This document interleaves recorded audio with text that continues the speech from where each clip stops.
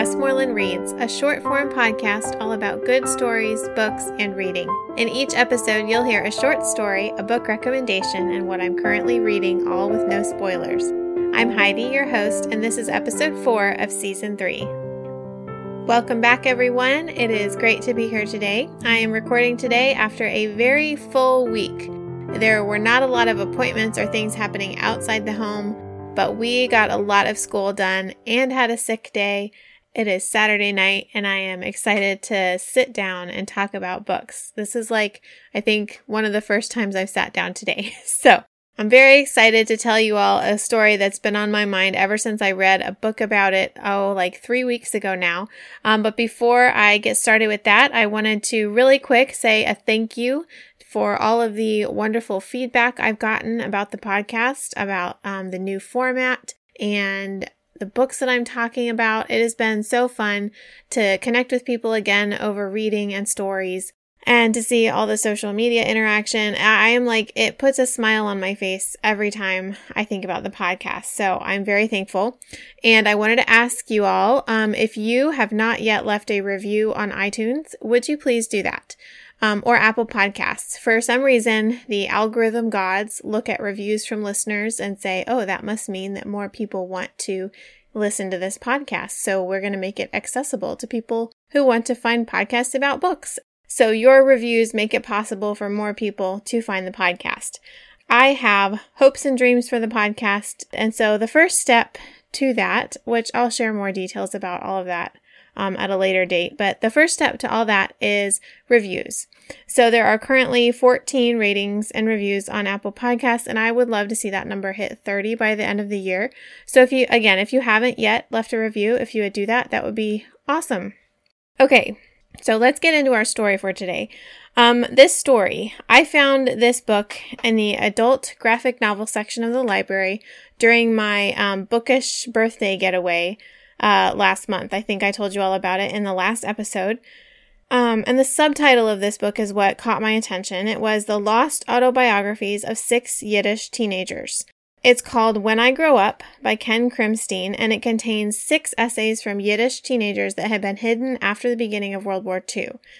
So the intro to the book tells the story of an autobiographical essay contest held by the Yiddischer Wissenschaftlicher Institut, or YIVO. I really hope I didn't butcher that name, in Vilna, Lithuania. The essay contest gave Yiddish young people a chance to define what it meant to live as a Jewish person in the world. YIVO collected more than 700 essays during the 1930s, and they were on the brink of announcing the winner and the cash prize when the Nazis invaded Poland. It was the same day that the Nazis invaded Poland. So the beginning of the war and the sudden need to focus on survival left the awards and the contest canceled, and most of the essays were lost. A lot of them were nearly lost. When the Nazis invaded Lithuania, they attempted to study the Jewish question, quote unquote, by forcing local representatives to collect and send all Jewish documents to Frankfurt, and what they didn't send, they were supposed to destroy. Now these people, however, known as the Paper Brigade, smuggled and hid hundreds of thousands of pages of Jewish writing from the Nazis in the interest of preserving priceless examples of Jewish heritage. Many of the essays were saved and hidden and later given to the Jewish Museum when the Soviets took over, and then they were hidden again in a Catholic church when the Soviets ordered that the Jewish Museum of Vilna was to be burned. Some of the documents were discovered in the early 90s, and then in 2017, over 170,000 more pages from the Jewish poets, children, and students in Vilna were found in a separate room in the church basement. It was a treasure trove of Jewish heritage that is still being studied today, and it included documents like a letter from the poet whose poetry inspired The Fiddler on the Roof, handwritten poetry and essays, and so many more hundreds of documents from every area of Jewish life. 6 of those essays from YIVO's competition are in graphic novel form in Krimstein's book, and there's a lot more to read about online. YIVO has an online museum with all the examples you could ever wish for, and I'll include that link and a bunch of other links in the show notes so you can research this more on your own if you like. The whole story speaks to the power of the written word and the risks people will take to preserve their names and culture in the face of forces that would have it destroyed and forgotten. I personally think that one of the most powerful tools to have as a person who wants to know and love other people is memory, and learning stories sharpens our collective memories and shifts how we see the world. So to wrap up, I will leave you with this last thought.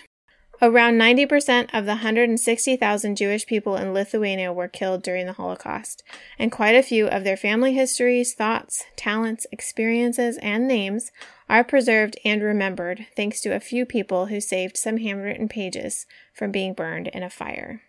So that is the story that's been in my head for the last few weeks. I went on a Google deep dive and learned they're still expecting to find more in Lithuania and other parts of Europe. And this is part of why I think World War II is so fascinating for so many people, is even though it happened a long time ago, and even though there's been so much written about it and there's so much to learn about it, and it seems sometimes like it's overdone in fiction, they're still discovering things that happened and people and, things like essays from teenagers.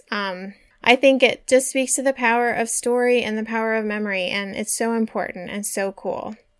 So moving on now to my book recommendation, we're going to shift across the ocean a little bit, but stick around the same time period with a book that I read last year that I really, really loved called West with Giraffes by Linda Rutledge. Here's the setup. Woodrow Wilson Nichol is a teenage boy at a little bit of a standstill in life when he learns that 2 giraffes are on their way across the U.S. bound for the San Diego Zoo. He knows nothing about giraffes, and not much actually about animals in general, but he's fascinated by the idea of the exotic animals and knows he needs to burn a couple bridges to get out of his current situation. He can drive, sort of, and so through some fast talking and plain stubbornness, he lands a job as the giraffe's driver, escorting the beautiful animals cross-country. The giraffe's caretaker and champion is an older man with his own shady past, and he will do absolutely anything to ensure these giraffes arrive safely. Assorted characters, both well-meaning and possibly criminal, and a pesky journalist with her own secret, follow the group across the United States in what turns out to be the most incredible adventure of Nichols' life. The real challenges of the trip, and the magic of animals who know whom to trust, change his life and set him on a path completely different from where he started. So I loved this book. I love the strong sense of place as we travel cross-country during the Dust Bowl and the Depression era. I love the bond between Nichol and the giraffes that ensures his job security. And I love the simple novelty of the story. In addition to being a new story I had never heard before, it also has the magic of a first. The first time exotic large animals impossibly crossed the country bound for the zoo. I don't remember that it was particularly well written. It's not like a classic or high fantasy or anything like that, but it didn't have to be. The story had its own strength and I couldn't put it down. So that was West with Giraffes by Linda Rutledge. And last but not least for today, I am currently reading Out of the Silent Planet by C.S. Lewis. Thank you so much for listening. Do you have a question or comment about today's episode? If so, email me at westmorelandpodcast@gmail.com or send a message to @westmorelandreads on Instagram. You can find links to the books and stories mentioned in show notes and on westmorelandpodcast.com. To help the podcast find the exact right audience, leave a rating and review on iTunes or wherever you listen, or give a shout out on social media. I truly love sharing stories and books with you all, and I'm excited to talk to you again soon. Ezra Pound once said, "Man reading should be man intensely alive. The book should be a ball of light in one's hand."